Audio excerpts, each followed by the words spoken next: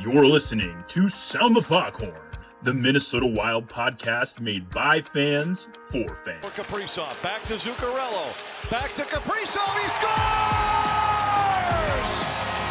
Covering team news, prospect analysis, game-by-game breakdowns, advanced stats, and much more. Back to Gaudreau, Boldy scores! And now, here are your hosts, Brett Marshall, Zeke Boyott, and Justin Bakke.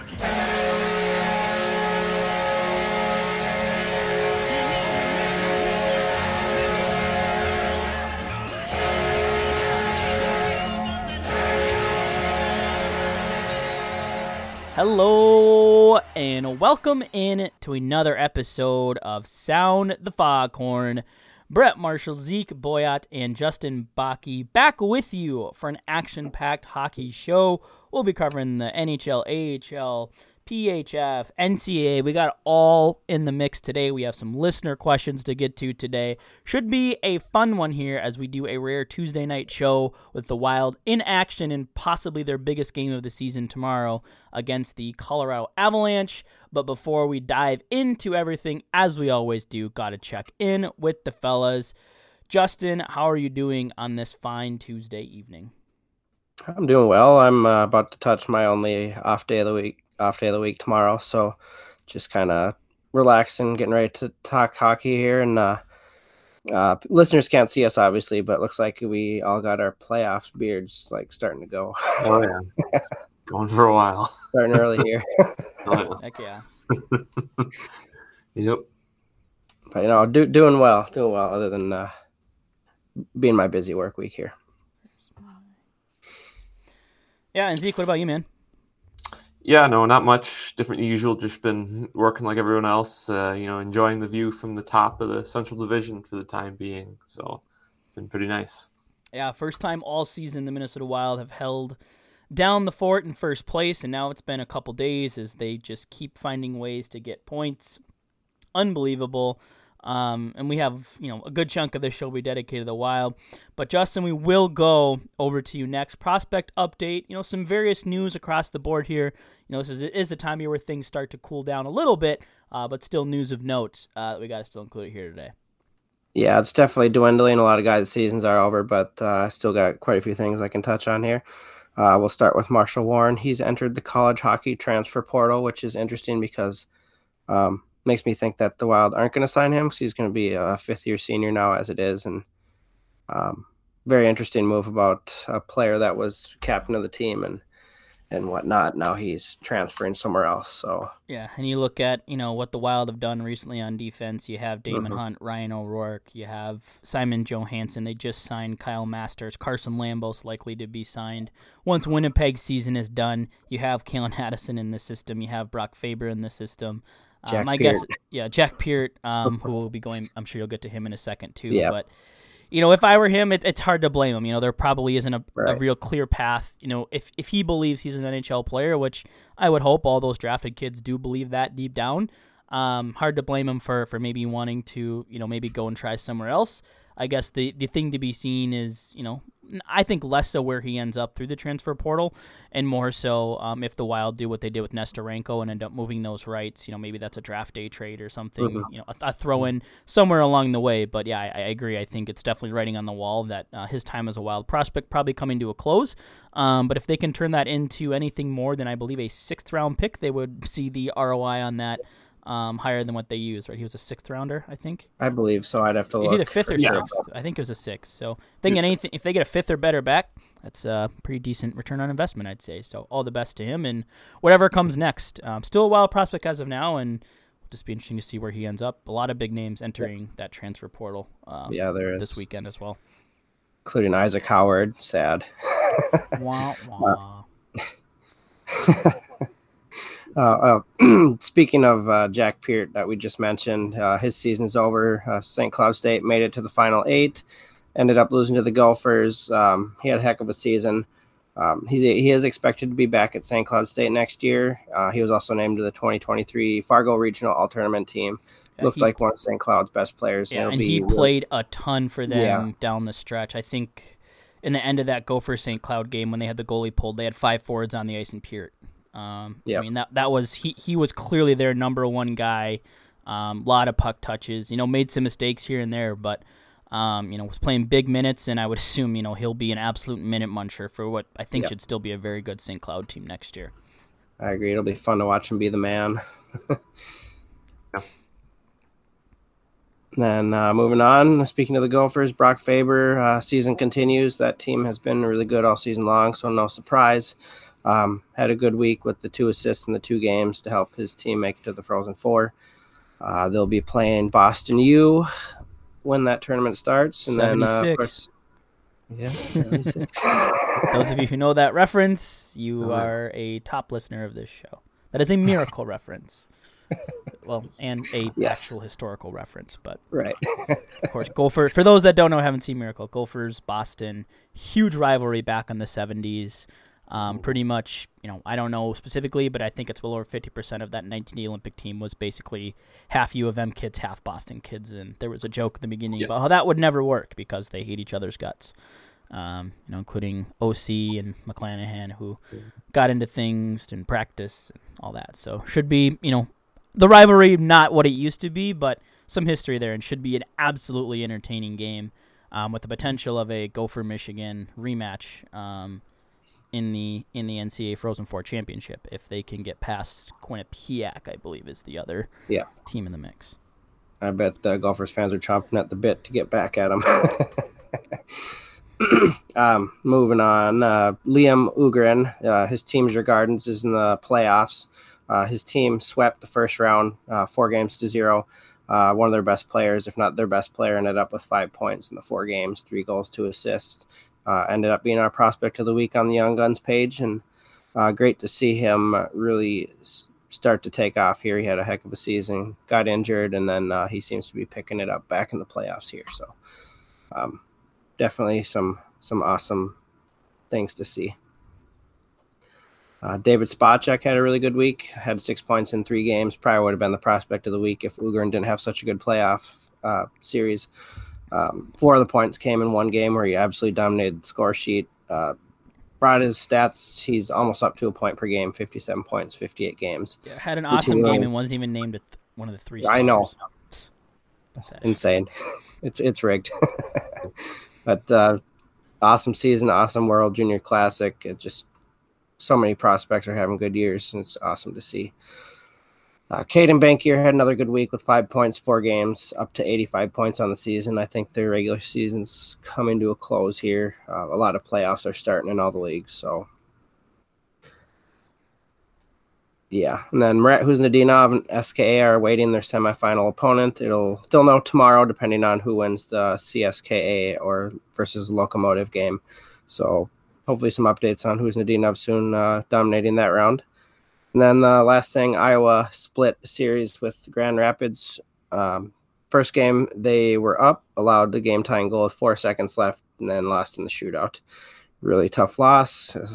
Wallstead looked good, but they just kind of blew it at the end there. And then redeemed themselves the next day. It was a noon o'clock game. Ended up winning 3-0, and Iowa needs 10 points to secure a playoff berth with 7 games remaining, so it's going to be close for them. Yeah, which is a big reason why you probably won't. I think a big reason why you saw Sammy Walker reassigned, and why you probably won't see any call-ups unless there's an absolute dire need for one, as they make a push to try to play some meaningful games here, April and beyond. So, I mean, 7 points, 10 games. That's what you got to win. 5 of the 7, pretty much. Yeah, 5 of the 7, or get some points along the way. So, not impossible, but like I said, it'll be a grind. We'll see if they can, maybe finish this out and get into the postseason or not. Yeah, let's hope so. All right, and then we can talk a little bit about the NCAA tournament, covered most of the prospects that have had a role, but kind of a bizarre opening round in terms of just the absolute shit kickings in most of these games. I think the lowest scoring first game was St. Cloud and Mankato, which ended up being 4-0. Mankato unable to score, as has been much of the story from the rest of the season. And I think there might have been a game that was like 5-1, and the rest were like 8-1, 8-0. The Gophers 11-0. Yeah, the Gophers at one point were down 2-1 to Canisius, got a 5-minute power play and said, "Fuck you, we're way better than you," and scored like a bunch of times. Ended up winning. What's that one? 10-2, 9-2 or something. And Harvard got absolutely shellacked. 15 drafted prospects on that roster got their asses handed to them. It was just such a weird round, like just like all these blowouts. And then the Elite Eight featured some much closer games. Obviously, Gophers besting St. Cloud, some other close games as well. And we have our field set, Gophers and Boston University, and then Quinnipiac and Michigan in this one. So should be some good games, and I believe those will kick off not this weekend, but the following weekend. I think it's Thursday. I think they're both Thursday and the championship Saturday. So not this coming weekend, but the following. So some time to prepare for those teams. So obviously Brock Faber, the lone Wild prospect remaining in, and on that bandwagon for the Gophers since my Mavericks are out. But they came through as the 1 seed, make it back to the Frozen Four, and are hoping to make their way into the NCAA championship. We'll see if it happens or not. Yeah, it'll be interesting to see. I think there's 3 number 1 seeds left, plus Boston University. So I guess I'll be on the Gophers bandwagon, as much as it kind of hurts to say. But like I've said, my heart's been softened by my kids becoming Gophers fans. So if anything else, it'll be fun to watch the games with them. But it should be good matchups the rest of the way. And like I said, I think it'd be fun to see Michigan versus Minnesota again, and Minnesota coming out on top this time. Mm-hmm. Yeah, no, definitely for sure. I mean, like Brett said, with a lot of the blowouts in the first 2 rounds here, obviously, Justin just mentioned 3 of the teams here left are 1 seed, so it kind of, shows you that the best teams made it through for the most part, and you got the all best players in the country, top scorers, Adam Fantilli in Michigan, in a lot of their depth, similar to the Gophers, and then obviously with BU with Lane Hudson and a few other their guys. Been surprisingly good based on what I kind of remember reading in the preseason, so that should be fun to watch as well. But yeah, then obviously for the local interest, like you guys have said, the Gophers, hopefully, I can't remember when's the last time they won. When's their last championship? Would have been 2004 then, so almost 20 years since they won. So obviously everyone around here is hoping for that, and it would be cool for a lot of those guys obviously to have the 3-headed monster on the top line, which might not be, who knows how many of them will be leaving for the NHL after this year. So it's be a great chance for the local team obviously to get a championship in this year, and hopefully it's just fun competitive hockey. Yeah, and go ahead, Justin. I'm sorry, I was going to say another thing to consider too is still some guys that haven't been drafted that are in this coming draft that could be to watch, like guys that could be in the Wild's wheelhouse, even guys like Gavin Brindley, and there's a few others. I haven't done my total research, but I know that name, and could be seeing future Wild players in this tournament too. Yeah, haven't looked too far into that yet, but a good young crop as well. And then sort of related to Frozen Four, sort of not, Western Michigan was eliminated. One of the top college free agents right now, Jason Poland, of Western Michigan, supposedly has the Minnesota Wild on his somewhat short list as of yesterday. So still no decision, but sounds like the Wild are in the mix for Poland at the time. It'd be a great get, a great add for the Wild. He would not be able to play in the playoffs, could help the team play down the stretch if needed. I doubt he would see a whole lot of NHL time this year, just given which players are already seeing the press box, and we'll probably be seeing it soon with players hopefully soon returning from injury. But continue to monitor that situation as we remain on Jason Poland watch and his potential arrival to the state of hockey. We'll see he'll definitely have plenty of suitors for what I believe he's likely a Hobey Baker finalist, if not already announced as one. I think he's like top 10 or something. Yeah. It has feelings of Ben Myers from last year with him right now. Except the difference is he's not the hometown kid. So exactly. Yeah. All right. Well, that about covers the NCAA. The last bit of non-Wild news we'll cover here at the top of the show. Our good friends, the Minnesota Whitecaps, unfortunately fell in overtime to the Toronto Six in the Isabelle Cup final. Got up to a 3-2 lead early in the third. Toronto got a relatively late goal to force OT. Went to 3-on-3, and Toronto ultimately, on a pretty nice play, got a steal in the corner. Beat Amanda Levier short side. I forget the name of the player on Toronto. But they get the win. Whitecaps, came a long way this year. I don't think we're very favored coming in. Knocked off two-time defending champ Boston in the semis in a 2-game sweep in a 3-game series. So hats off to a great season for the Whitecaps. Looking forward to big things from them next year as they have another great season in the PHF this year. Yeah, it was tough to see them lose. They kind of got down a couple times, ended up going up 3-2. Toronto ties the game, and then the Whitecaps were tough to watch in overtime.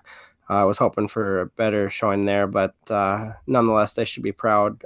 Number 4 seed going all the way to the show and being one shot away from winning it. So like you said, looking for better things next year, and then excited to see what they can do.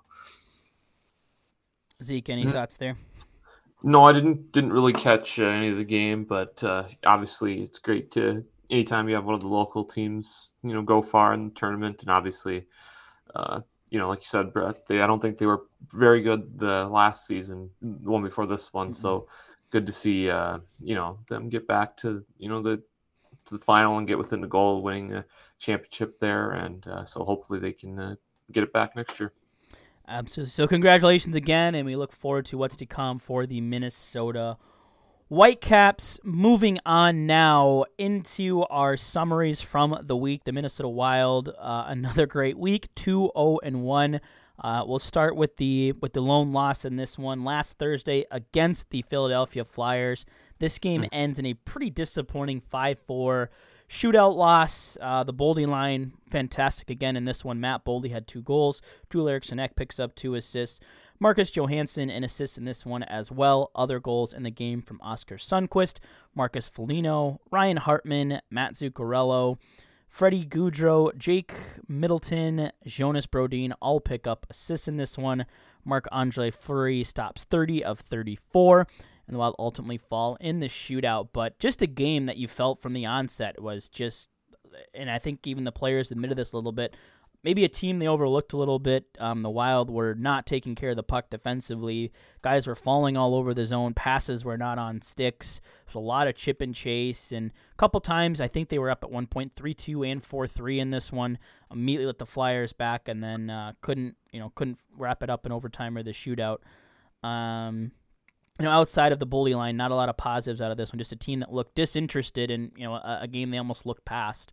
It was disappointing for sure. I think Philadelphia had 3 wins in the month of March coming into this one, or 3 in their last 16 or something. In the Wild lose out on what could prove to be a very valuable point with a shootout loss.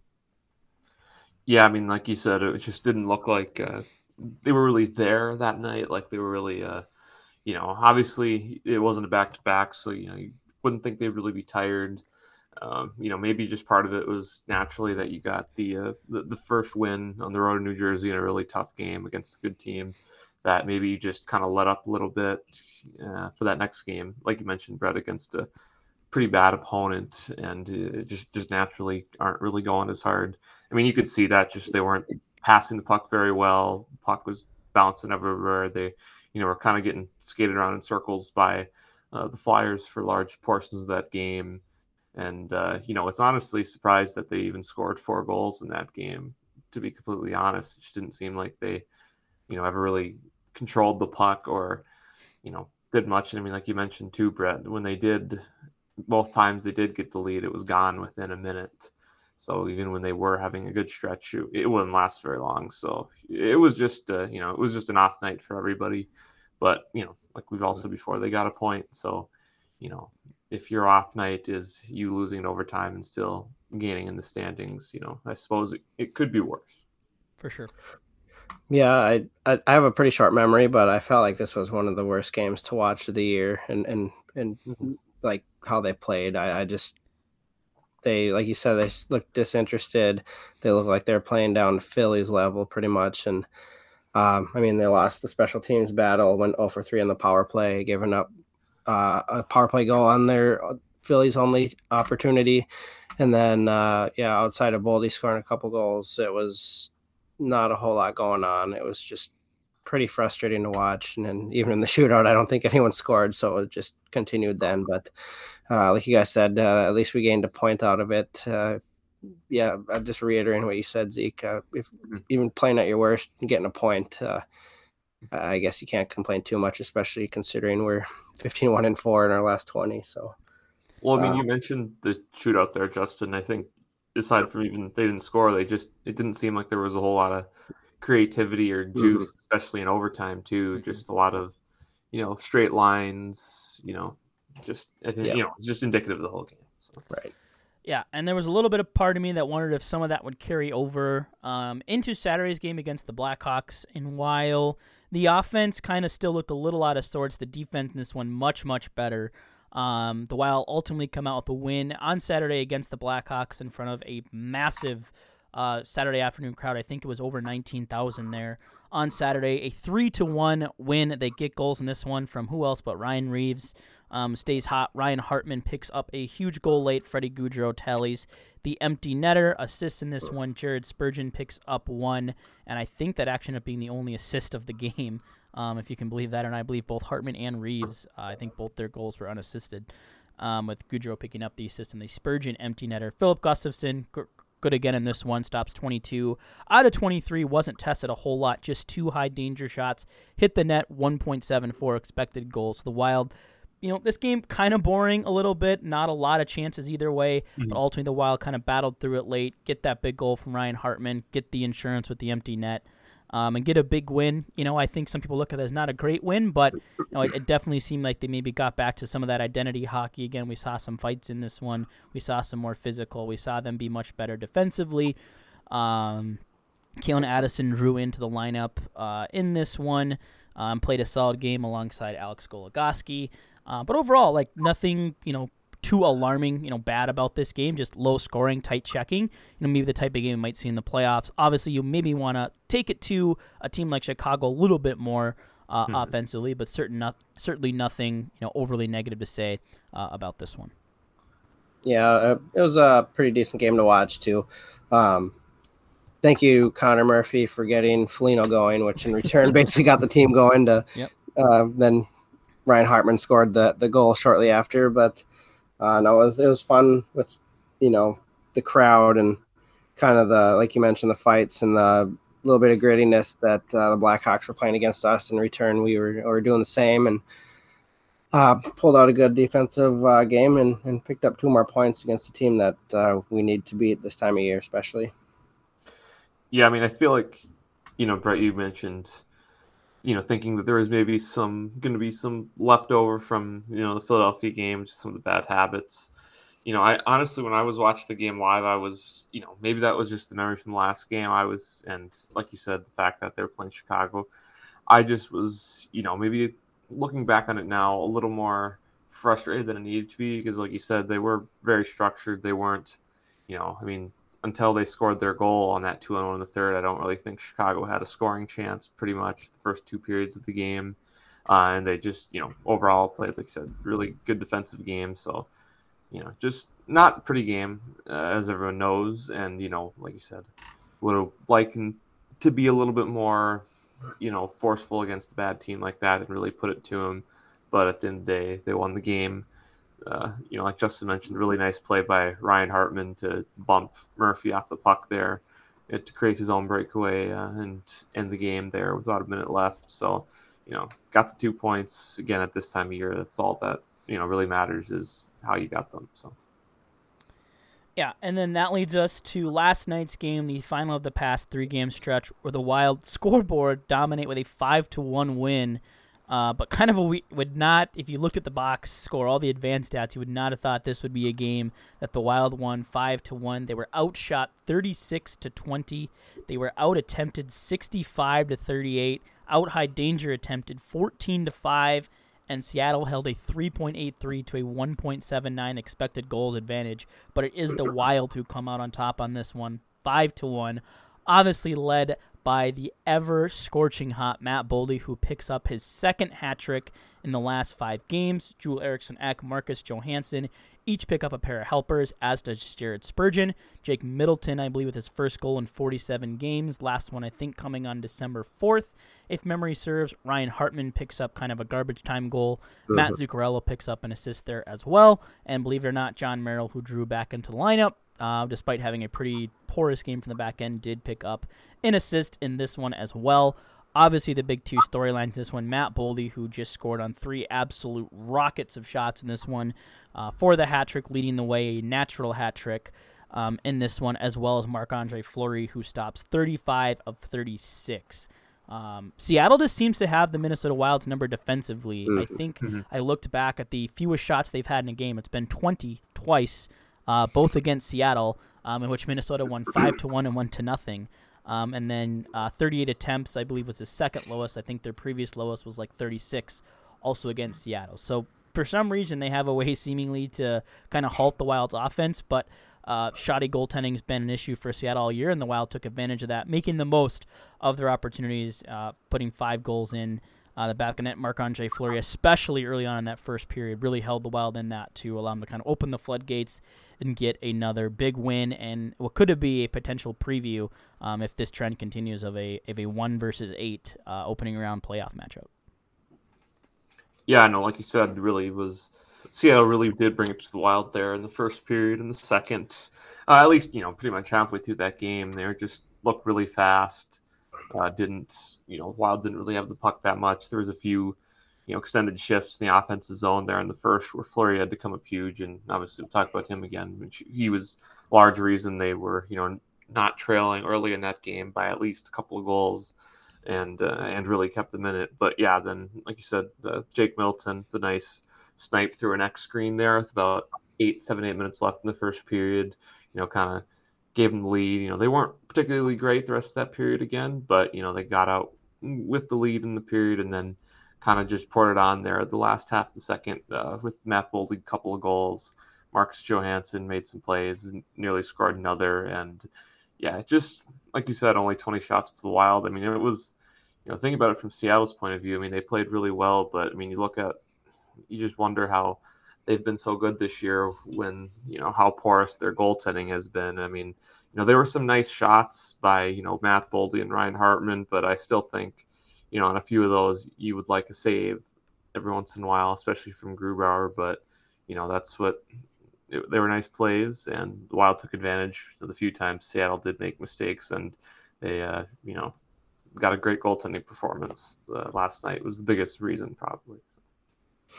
Yeah, not much to add. I just felt like the way the first period was going that we were on the road to a loss, but changed quite quickly. And I honestly felt like Boldy's goals, all his shots were shots that were basically unsavable, just so good. Like the confidence is just flowing out of him right now, and something we needed with Kaprizov being out, to not just the 2 hat tricks in the last 5 games, but 11 goals in the last 9. And I believe he's tied for the most goals in the NHL within the past month or so or whatever.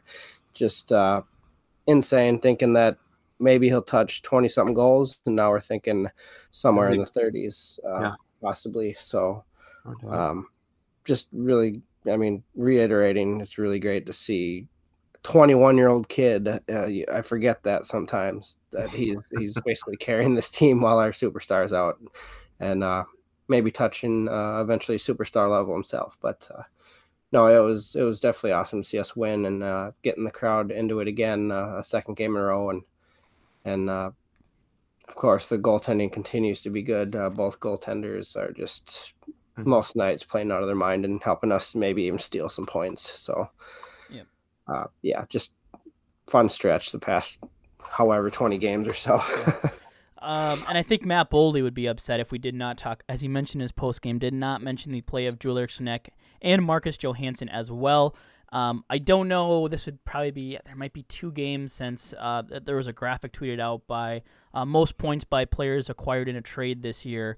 Marcus Johansson was down that list, but if you put it into like a points per game, Marcus Johansson, who has since picked up, I believe, 3 or 4 more assists since that, had the highest point per game of any player acquired in a trade this year. That's more than Tarasenko, more than Patrick Kane, more than Bo Horvat. And that line has just been great. We now have 12 games of that line together, so starting to get a little bit more than a small sample size. And they, have some stats that are pretty impressive. They only have 2.01 expected goals against per 60 minutes among all lines that have at least 100 minutes together. Only, I believe, 3 lines. That's 22nd best in the league. A lot of those lines in front of them are, more so your quote-unquote shutdown lines. But the offenses come with it. There are only, I think, 3 other lines that have a higher expected goals for per 60 than their 3.06. They're rocking about a 60% expected goal share, 62 depending on what model that you use. But they've just been phenomenal. Outscoring opponents 11-3, out-attempting them 118 to 110, out-shooting them 72 to 64, 60% expected goal share, nearly 60% high danger chances. Again, we talked a little about regression last week. They're shooting at about 15% right now. I believe Boldy was technically only credited, I think, with 3 shots on goal last night. His other on 7 attempts. One of those attempts was a crossbar post late in the second. So obviously shooting efficiently right now, not totally sustainable, but you really like to see a 60% expected goal share. That's something consistent across all the models. They've been playing so well. And really giving this team a chance to win every night, and nights where maybe Hartman or Zuccarello haven't had their best, maybe nights when the bottom 6 has had an off night or when the defense has been shoddy. It's always seeming, the game changes. All of a sudden that trio will have a huge shift, get a goal, change all the momentum in the game. We saw it twice in Philadelphia, and we saw it, of course, in spades last night and countless times over the stretch. So just, who would have thought, Marcus Johansson was the missing piece, and every, I think, fan... Yeah, I don't think Bill Guerin foresaw even this much of an impact here. Obviously, what they're doing right now is incredible, and Matt Boldy's probably not going to continue, at 11 goals across 9 games pace. But definitely some confidence just surging out of these 3 right now. They've been pretty much the only line to consistently control play at 5-on-5 across this last stretch. Just been really fun to watch because it feels very Kaprizov, Zuccarello like, as hey, when those when that line was out there, you felt, hey, they could score this shift, and it felt like for all season we were just kind of missing that. Well, if they're not on the ice, it's going to take some insane bounce for us to get a goal, and now all of a sudden when you see those 3 on the ice, and much like when Kaprizov has the puck on his stick, it seems like every time Matt Boldy has the puck on his stick, now you're kind of on the edge of your seat wondering will he do it again. So it can't be overstated just how good those 3 have been over these past 12 games since Johansson was acquired. And I think it's interesting too. I mean, you mentioned Jake with last year. Obviously, they tried him on the top line with Zuccarello and Kaprizov, a couple skilled guys. That didn't really work, and it's working now. I think it's the way it's been described. Obviously, now that you have Johansson there, who's kind of the little bit more of the playmaker, a bit more of the passer. Now it's allowed Matt Boldy to, obviously, as we all seen, be more comfortable or willing to just shoot the puck. He doesn't have to, do everything on himself and create plays all by himself. He can just be who he is. And then it's also allowed, Eck to just do what he does best. He's kind of had to transition from, in a way is a bit to being on the grief line, being the, rough in the corners, go, just roughing it up, just getting to the front of the net and picking up, whatever loose change. Those are the 2 guys who let her lay from there, and it's just for whatever reason has worked really well. He's hasn't scored in a few games, but him specifically is closing in on 60 points this year, which is pretty impressive for him. And it's just maybe not surprisingly, but just looked really good on a skill line with those 2 guys, which is encouraging to see after the last couple of years. Yeah, I mean, I think it's it is his work ethic. Like you mentioned, like going in the corners and stuff, but he'll still get in guys' faces and cause those turnovers. And then, Johansson will make the nice pass or use his speed to hit Boldy for these open shots that he's been getting. And it's just worked really well with those 3. Yeah, and then I think the other thing we'd be remiss, we talk a lot about Philip Gustafsson on this show. One player one of the goalies we haven't talked quite as much about is Marc-Andre Fleury, who now in his last 9 games, I believe 8-0-1. That since his really poor outing against the Colorado Avalanche. In that 9-game stretch, second in the league in save percentage with a .934. Third in the league in goals against average at 2.19. His goals saved above expected in that span, 8.71. He has stopped 88 of 97 high danger shots. That's a NHL best 907 save percentage on high danger shots. He's just been phenomenal, and not to take anything away from Gustafsson, who granted has had a couple rocky games, but I mean there have been a lot of the games, the Philadelphia game, the Seattle game, a lot of games where the Wild maybe didn't feel like they had it from the get-go, and Fleury really held things down early on, and he is, ever since that really poor game where he was getting Bronx cheered by Wild fans, has just played terrific, and I don't think we realize just how good. And then those stats are among goalies who have a comparable amount of starts, so at least 9 games since that would be February 23rd. Yeah, I mean, like you said, aside from 8-0-1's last 9 games, I mean the Philly game was the only one really allowed the 4 goals there, but even that, obviously we talked about, the whole team wasn't really good. He kind of kept him in it, but yeah, no, he still isn't always necessarily the most comfortable player to watch as a fan, and we still does what he does in St. Louis, flops into the goalpost to make a crazy save for no reason, or exaggerates the glove. He maybe sometimes plays the puck out of the net, makes a little nervous, but he's looked very good. Obviously, last night against Seattle, kept the game tied for a lot longer than it should have been. Made a bunch of really nice saves, a couple odd man rushes as well. I mean, yeah, it's just he's a veteran. He's played in a bunch of games, a lot of big playoff games, so it's maybe not surprising, obviously, at all that he's had this good stretch. But it seems like it's his. He had a few good stretches this year, but it seems like this is his longest, stretch this year where there's not one game, hasn't really been a dud. Even the games where he hasn't been fantastic, where he just said, oh, he looked like crap. He's just, like Gustafsson has been for a while now. He just looks like he's in a role.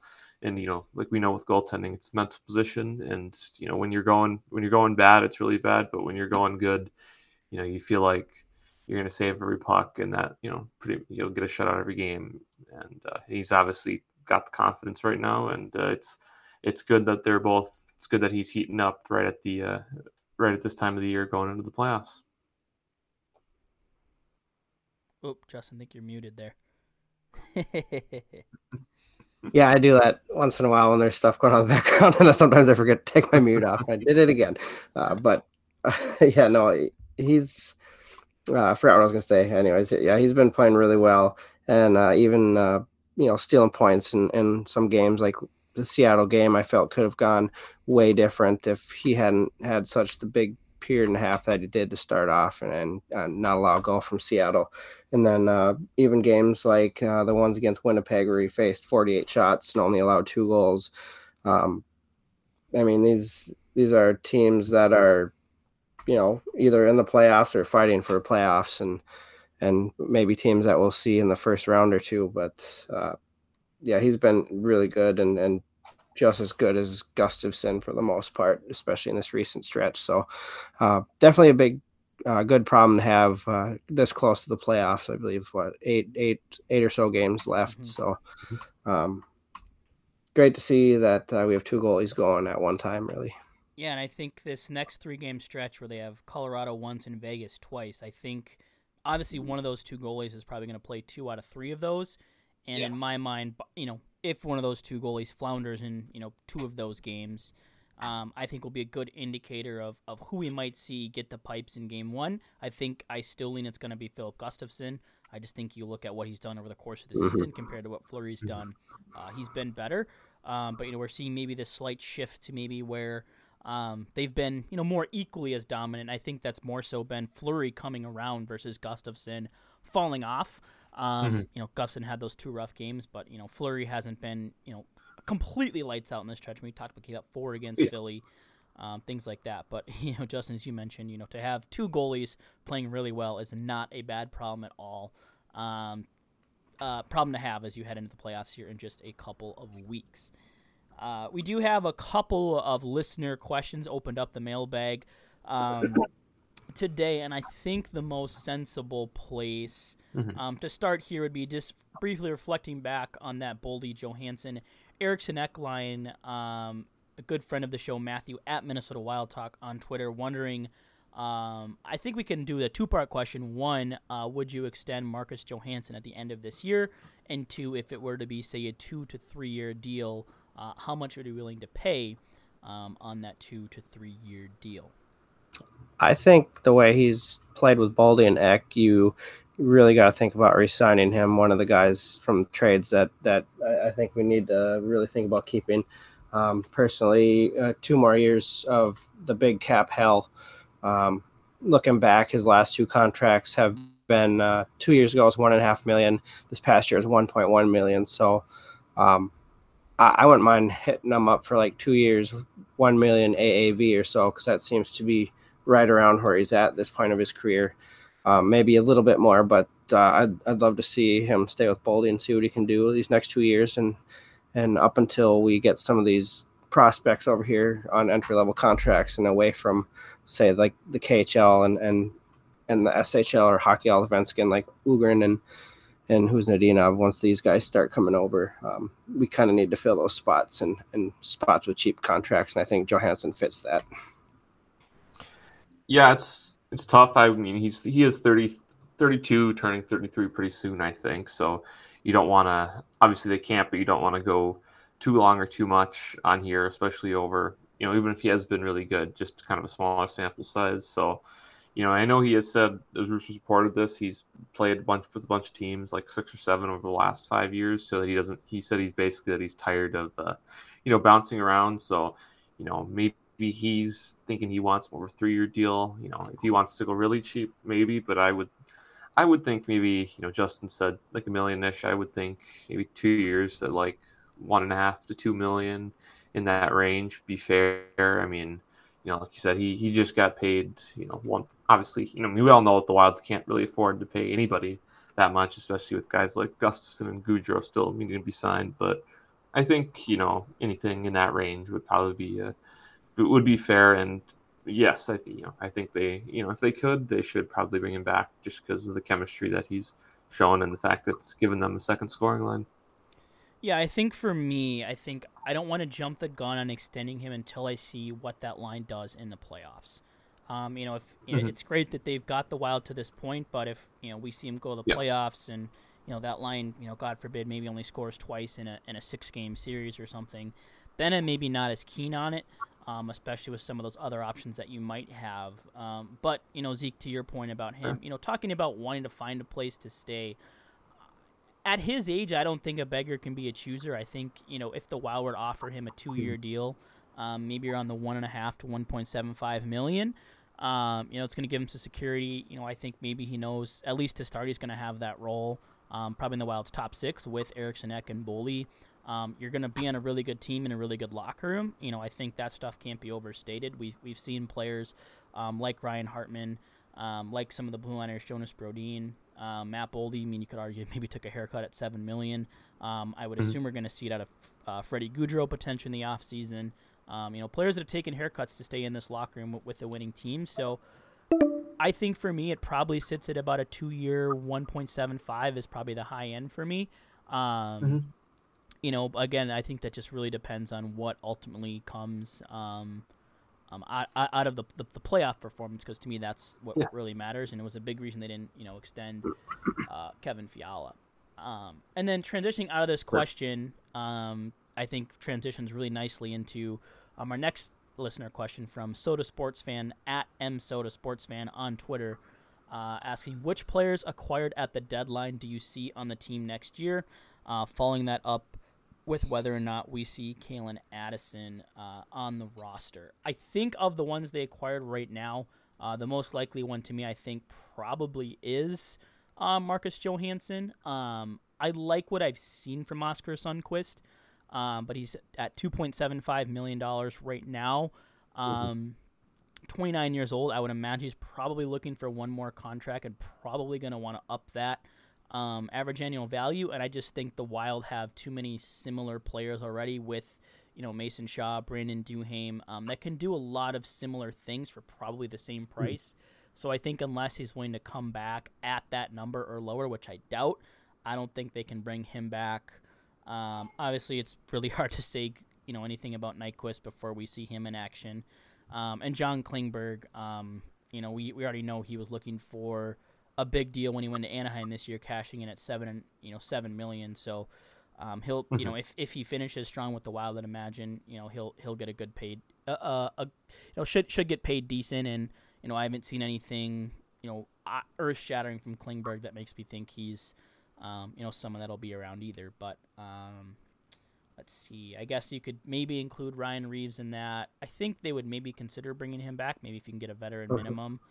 Let's see. Is that all of them? Sundqvist? Yeah, that's it. Yeah. So I don't know if you guys have other thoughts, but I would lean Johansson the most likely, and maybe Reeves and the others. But it would all really depend on ultimately what they ask for. Yeah, I think Russo might have said it on Twitter a few weeks ago that he thinks they would want to bring Reeves back. Like you said, Brett, if he takes the league minimum, or the veteran minimum, which is I think like $900K on a 1-year deal, I'm not, wouldn't necessarily be opposed to it. I mean, he's especially recently played a lot better, been a great influence in the locker room. So if it's a 1-year deal, which a lot of times, 1-year deals, not a whole ton of risk there.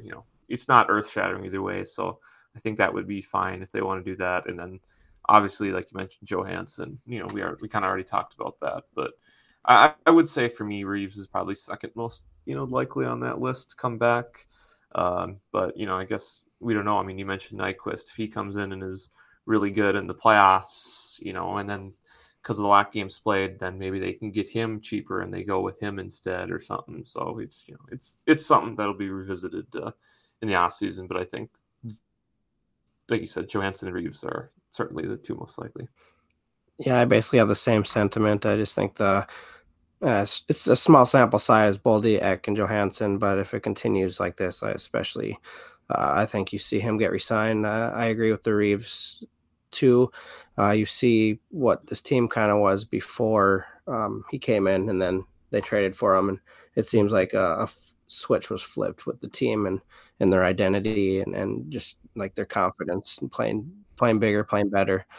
I think that goes a long way. Plus, we need more smelling salt gifts. Nyquist is hard to say. I agree there until you see him actually play. Yeah. Sundqvist has been well, but same sentiment as Brett. There's a lot of guys that could fill that role. And then Klingberg, I don't see him coming back, especially with Faber coming in and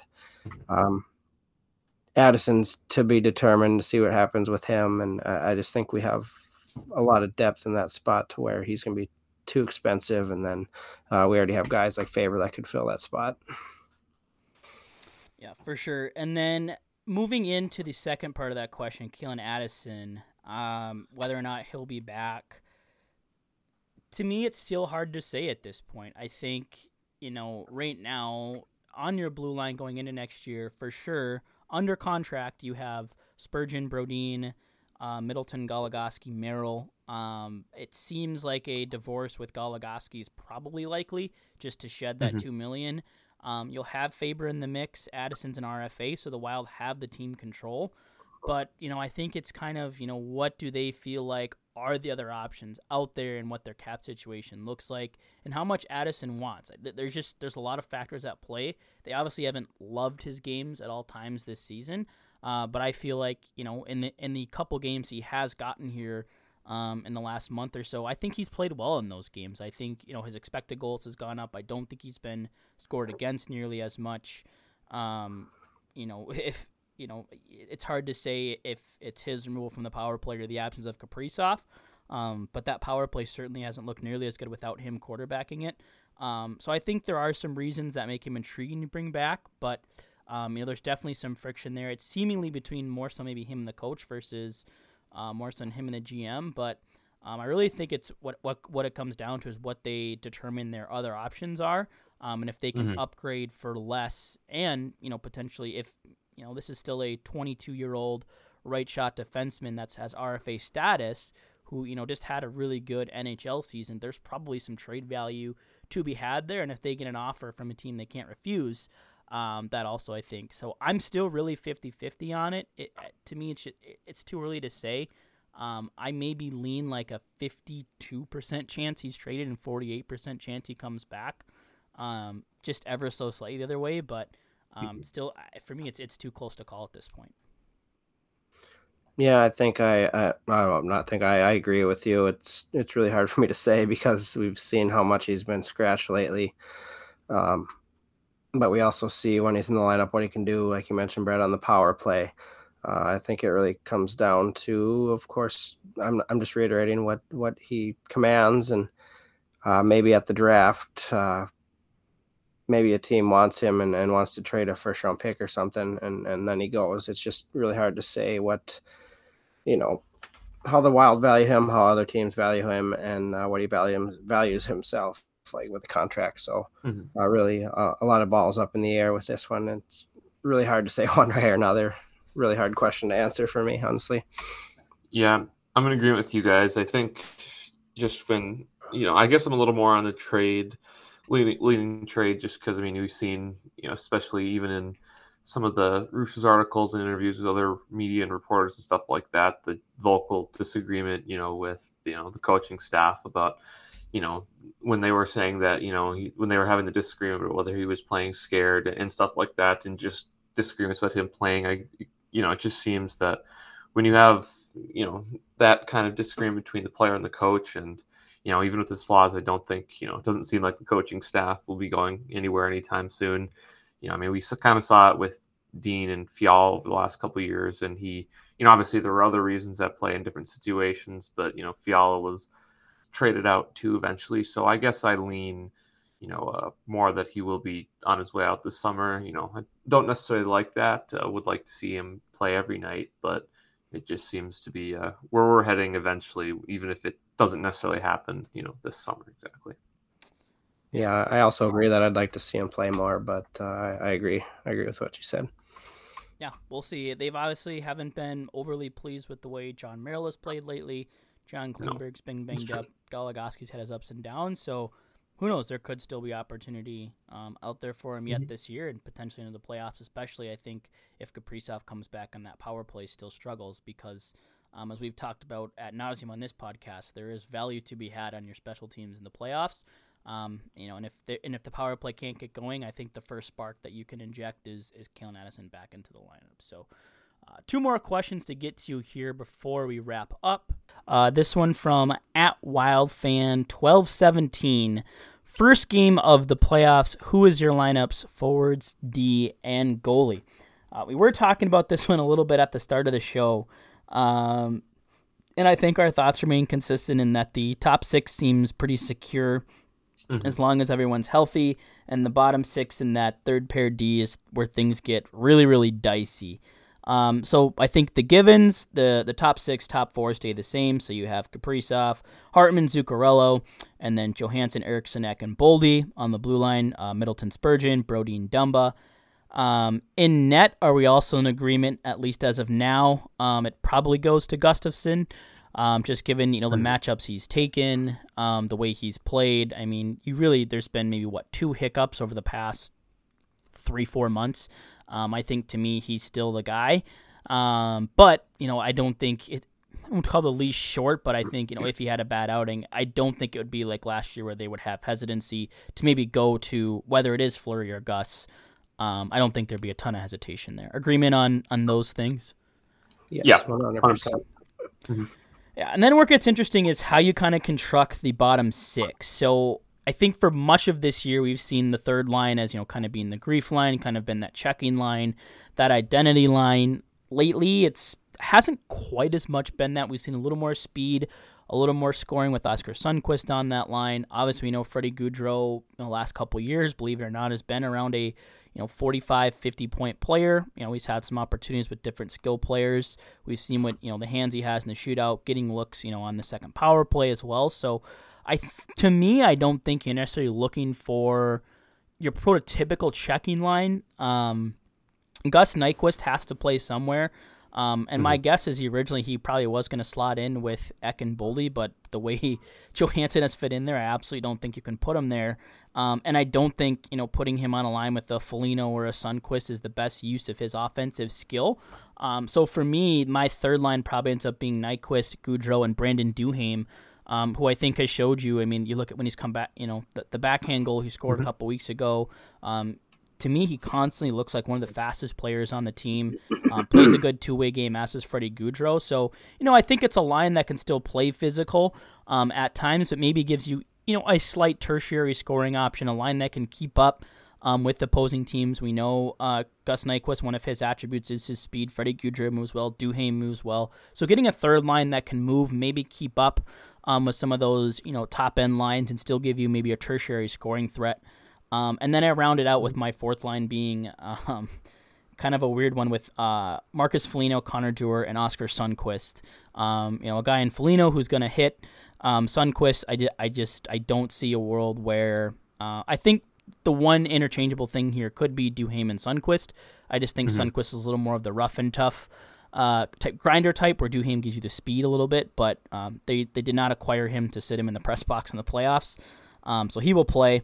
You're not sending Foligno. So ultimately it comes down to which of Shaw, Dewar, Reeves stay in the lineup, in my mind, because I don't think Duhaime has earned a spot in the press box either the way he's played. So, and to me, it comes down to, of that group, Connor Dewar is the center, and his role in the penalty kill is too important. I think Mason Shaw has absolutely made a case, but I just don't know of that top 12 who you could take out. And Reeves, now banged up as well. If they need to inject him in the lineup, I think they would, but we've seen, fighting pretty much doesn't exist in the playoffs. And I think, a guy like Foligno, Duhaime, Dewar, Sundqvist, Middleton, those type of guys can rough it up and play that physical, but that's kind of the way I lean. I don't know if you guys have, so to recap, I have Nyquist, Gaudreau, Duhaime, and then Foligno, Dewar, Sundqvist as my fourth line. Would you guys do anything differently there? What are your thoughts on the forward groups? Honestly, my third and fourth line are exact. Like you mentioned, Dewar's penalty killing is too valuable. Him and Shaw are great together on the penalty kill, but I think he's the one that really drives that combo. That's kind of his specialty.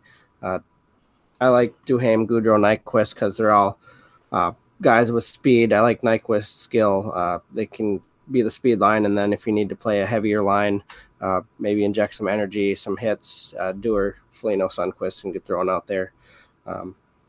We saw last year, with Reeves being out, not in this lineup that we put together. Delorier last year, he kind of became minuscule in the playoffs, and I like Reeves playing through an injury lot, too, but yeah. Yeah, but I like Reeves a lot, and like you said, we can inject him into the lineup. We can inject Shaw into the lineup if we need, if there's injuries or they feel the need to do something different. That's a good problem to have, but I just feel like that's the most conducive lineup with what we put together here. Mm-hmm. Yeah, I pretty much think almost exactly the same as you guys as well. I mean, you mentioned it too, just about the third line. If they, like we've talked about, if they just swap Nyquist in for Sundqvist on that line, depending on how healthy he is, I think that's a pretty good balance of, as Brett mentioned with Duhaime, the speed and the forechecking ability to play hard.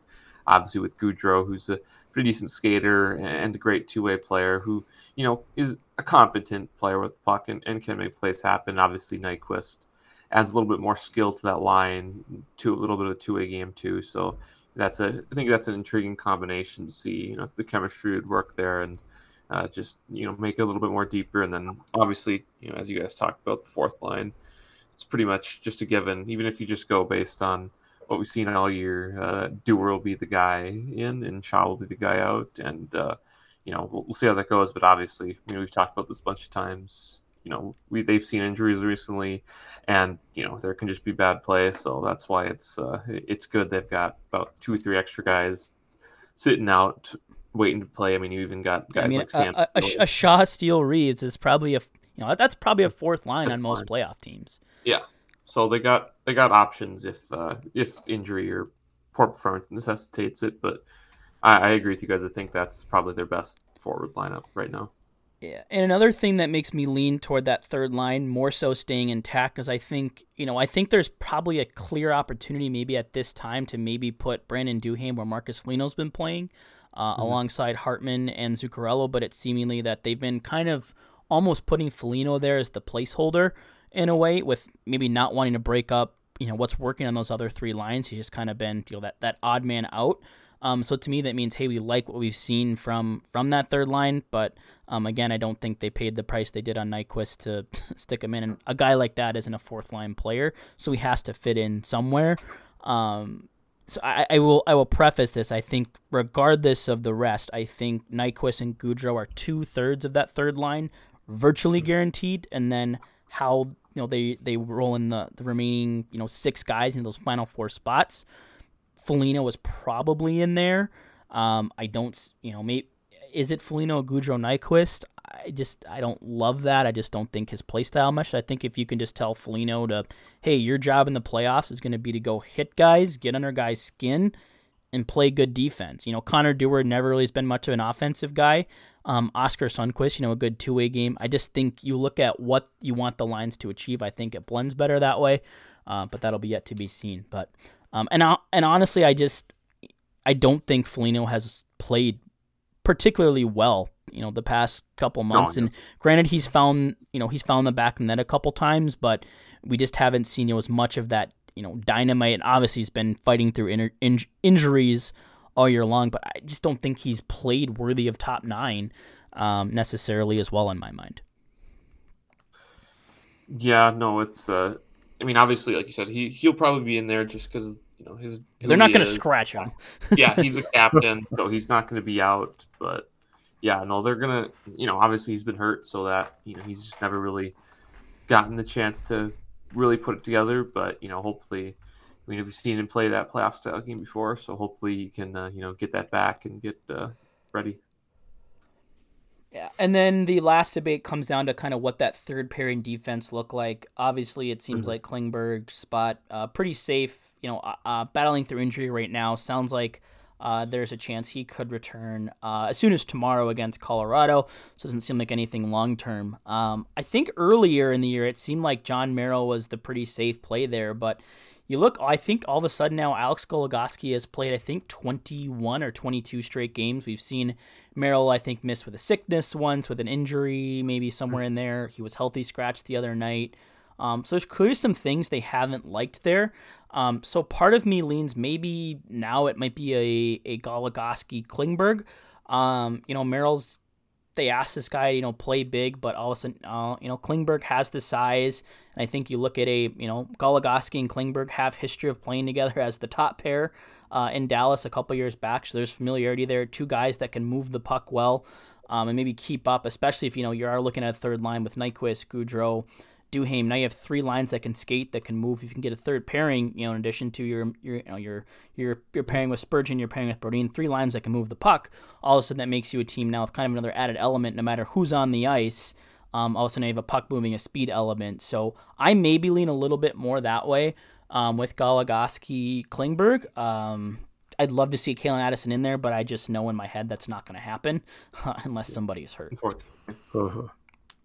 Yeah, no, I agree. I think, we talked about this before the show, like you mentioned, and it seemed like up until recently, I was, assuming that Merrill would be in just because, he's kind of had the seemingly long leash all year. But like you said, they've, just have recently kind of soured on his game. And obviously, Goligoski's not been fantastic, but he has played, I think, a bunch of good games in a row now after sitting a lot this year. And, he maybe hasn't put up a ton of points, at his age, but he's still, as you mentioned, Brett, he can move the puck a little bit better. And he's not, at least from what I can tell, visibly struggled, in his own end as much as Merrill has this year. And obviously Klingberg, like you mentioned with Sundqvist, he's a guy they went out and acquired. So he's almost certainly going to be, in the lineup, in playing in that role for sure. So, again, I think, like you said, you could make the argument about Addison, but I think that's a solid pair. A couple of veterans who both have pretty decent playoff experience, especially Klingberg, who's performed there. So, hopefully you can, get those guys out there, and then hopefully they, aren't, that, I mean, I don't know. Hopefully they can be solid enough and provide maybe a little bit more puck moving offensive ability there to the back end. Yeah, I have the same pairing on my list, Klingberg, Goligoski. Just reiterating, they won't have traded for Klingberg to just not play him in the playoffs. Plus, he can play on the power play. I know we could have Spurgeon on power play one if we wanted, but we've seen Klingberg put there, especially with Addison not in the lineup. And like you guys said, Merrill's game hasn't been very good lately. I mean, turnovers and kind of getting blown past at times. I think Goligoski is the best option right now. I'll reiterate, I want to see Addison, but we all kind of see the writing on the wall there. So I think we're all pretty much in agreement with the full lineup here. Mm-hmm. Yeah, and I'll say this too. I think the final area you can look at too is, I think Goligoski gives you a little more option-wise. Their time on ice when it comes to the penalty kill, if you break it down and break it into per 60 minutes played, very comparable. They're both playing about a minute a game on the kill. Goligoski obviously has some utility if you maybe want to throw him on your second power play. I don't think he plays there unless you have injury, but then you just look at it, Goligoski on the year, his shot attempt differential, his Corsi percentage, 6% higher than Merrill's at 53%. The Wild have 52% of their shots with Goligoski on the ice at 5-on-5, just 46% for Merrill. Goligoski, 51.5% expected goals, Merrill 47.5%. So, it's across the board. Goligoski, just kind of better numbers. The only thing hurting Goligoski is his PDO. Just a 5% on ice shooting percentage, 90% save percentage, where Merrill's getting closer to a 100%, getting more often bailed out by his goalies, 2% higher, more saves, and 2% higher on ice shooting percentage. That's really the only thing separating these two. It's more so than good luck versus bad luck with one or the other. So both can play the left side. So I think, when and if Klingberg comes back, tomorrow night, I think what we see there, I think might be a good indicator of at least what's in their mind right now, and maybe they'll experiment down the stretch a little bit. Maybe Brock Faber gets some run in there too. Maybe it's neither. Maybe it's Brock Faber with John Klingberg. I mean, who knows? I'm not going to rule anything out, right? So, again, but when your two players in the press box on defense are, or three are Keon Addison, Brock Faber, and one of Alex Goligoski or John Merrill, not the worst thing in the world. Are any of them game breakers? No, but I think there are many teams in the league who would like the opportunity to have three NHL caliber defensemen ready to go in the press box in the event of an injury. And then moving on to our final listener question that we'll get to tonight. This one from @Russo's Mentions Cleaner, @MentionsCleaner on Twitter.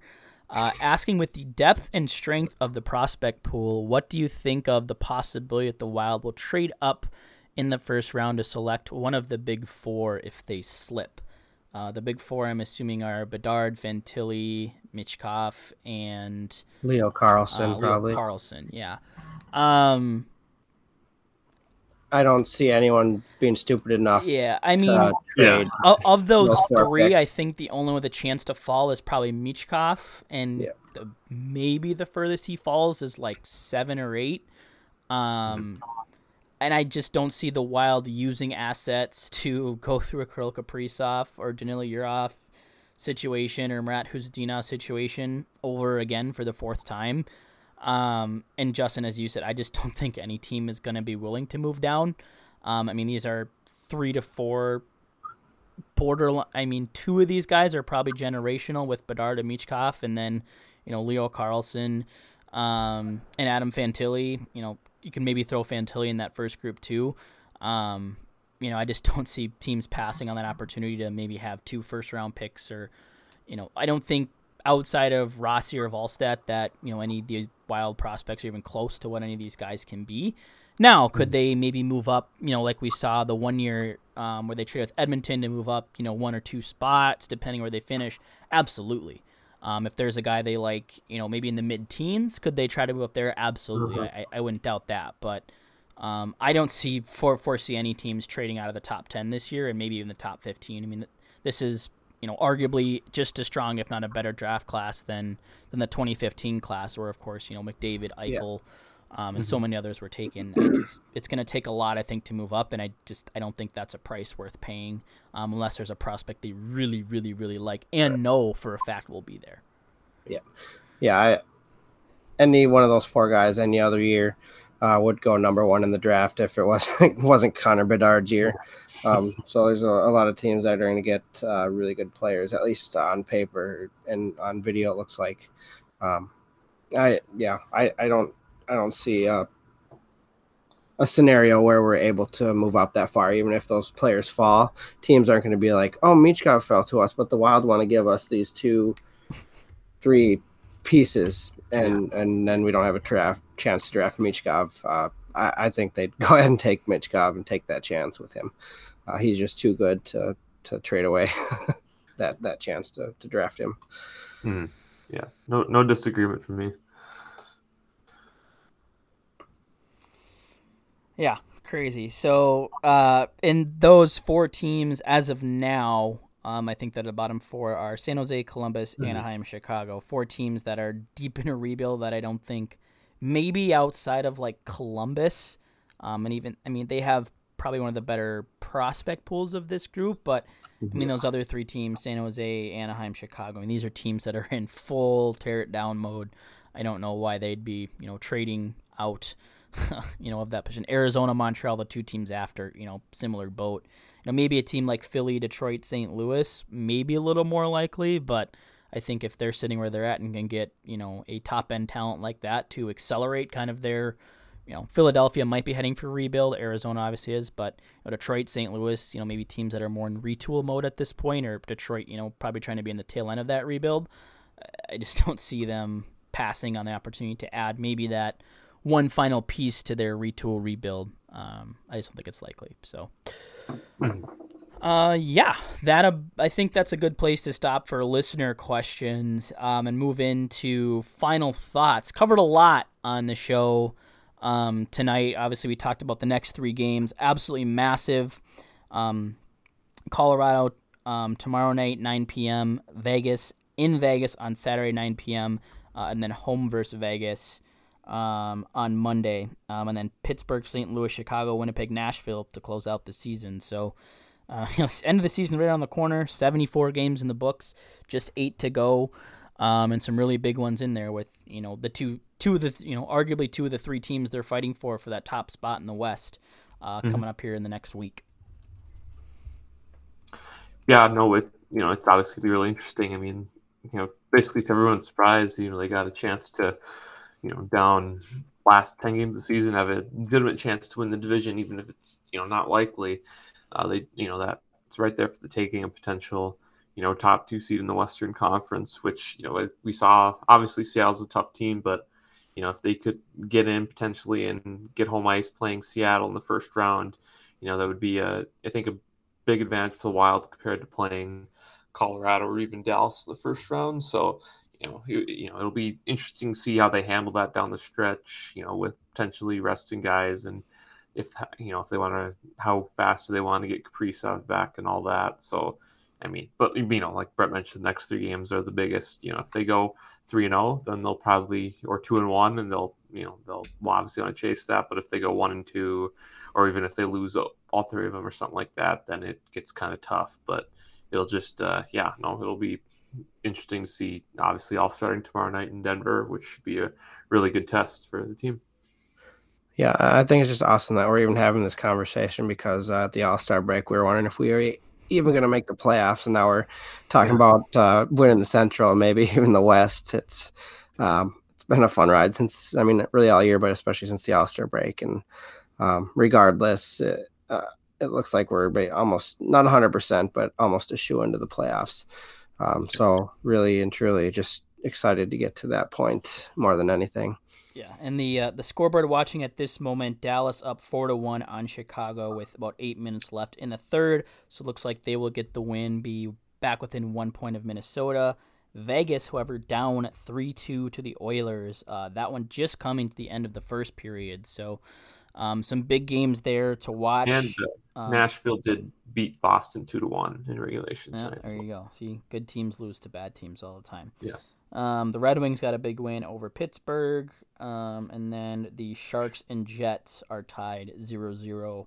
That one just about 6 minutes into the first. So time of year we scoreboard watch should be fun. One thing we didn't cover in the kind of the wild news segment, Kirill Kaprizov returning to the ice. Not close to return yet. Still sounding like his timetable looks like maybe bump back even a little bit from initial thoughts to kind of that final week of the season. So maybe more of I think that ended up being like a 4.5 to 5 week timeline, but would be in time for Chicago, Winnipeg, Nashville. Again, the situation the Wild are in, slaving the playoffs. Would it be nice, have one of those top seeds? Absolutely, but I'd much rather have a healthy Kirill Kaprizov than a division title and a re-injured Kirill Kaprizov. So, yes, clearly they're taking their time with him, but great to hear that he is, going to be returned to skating here. Gus Nyquist sounds like he's been essentially a full participant at practices through skating drills. Sounds like the next step is to get him in a contact jersey, test out the shoulder, and it sounds like he could be ready to go here, potentially maybe even as soon as this weekend or within the next week or so. So definitely something to monitor there. But and then we mentioned John Klingberg. Sounds like they hope he's back tomorrow, and then Ryan Reeves day to day at the moment. It sounds like so. Would be great to get Nyquist back. I think if he is back sooner than later, I think we'd probably see him maybe jump into that top line with Hartman and Zuccarello for the time being. Foligno probably drops maybe where to the Reef spot, potentially if that's more long term. But great to see this team getting healthy, and some always good to have more good news than bad news on the injury illness front. And I'm glad to see no more defensemen got sick. It stopped with 3. That was good. I was like, are we gonna have like a mump situation where this just like moves through everyone potentially? But that wasn't the case. So. Some good news there. So Kirill Kaprizov back skating, not close to return to the lineup yet. So don't freak out. So that's kind of my final thought. Nothing else really to talk about. I think we've hit it all. We'll have those 3 big games, and we'll see if our tone changes here. Our next recording will be probably on Matt Boldy's birthday, April 5th. A week from tomorrow, he'll be 22, which is crazy. Like you look at insane the quotes this kid has, the games he plays, and then you remember, oh shit, he's just he's still a baby, right? It's got to make you excited for the next 7 years. So, unfortunately, Matt Boldy was just born 7 days too early, 7 days away from the best day of the year. Your birthday, which is my birthday, April 12th. So our next show probably on Matt Boldy's birthday. Hopefully we'll have some good stuff to talk about, but some big games before then. So Justin, why don't you remind everyone where they can find you and all of your work? You can find me at DAce2004. You can find me at Kaprizov C with the Kaprizov Countdown.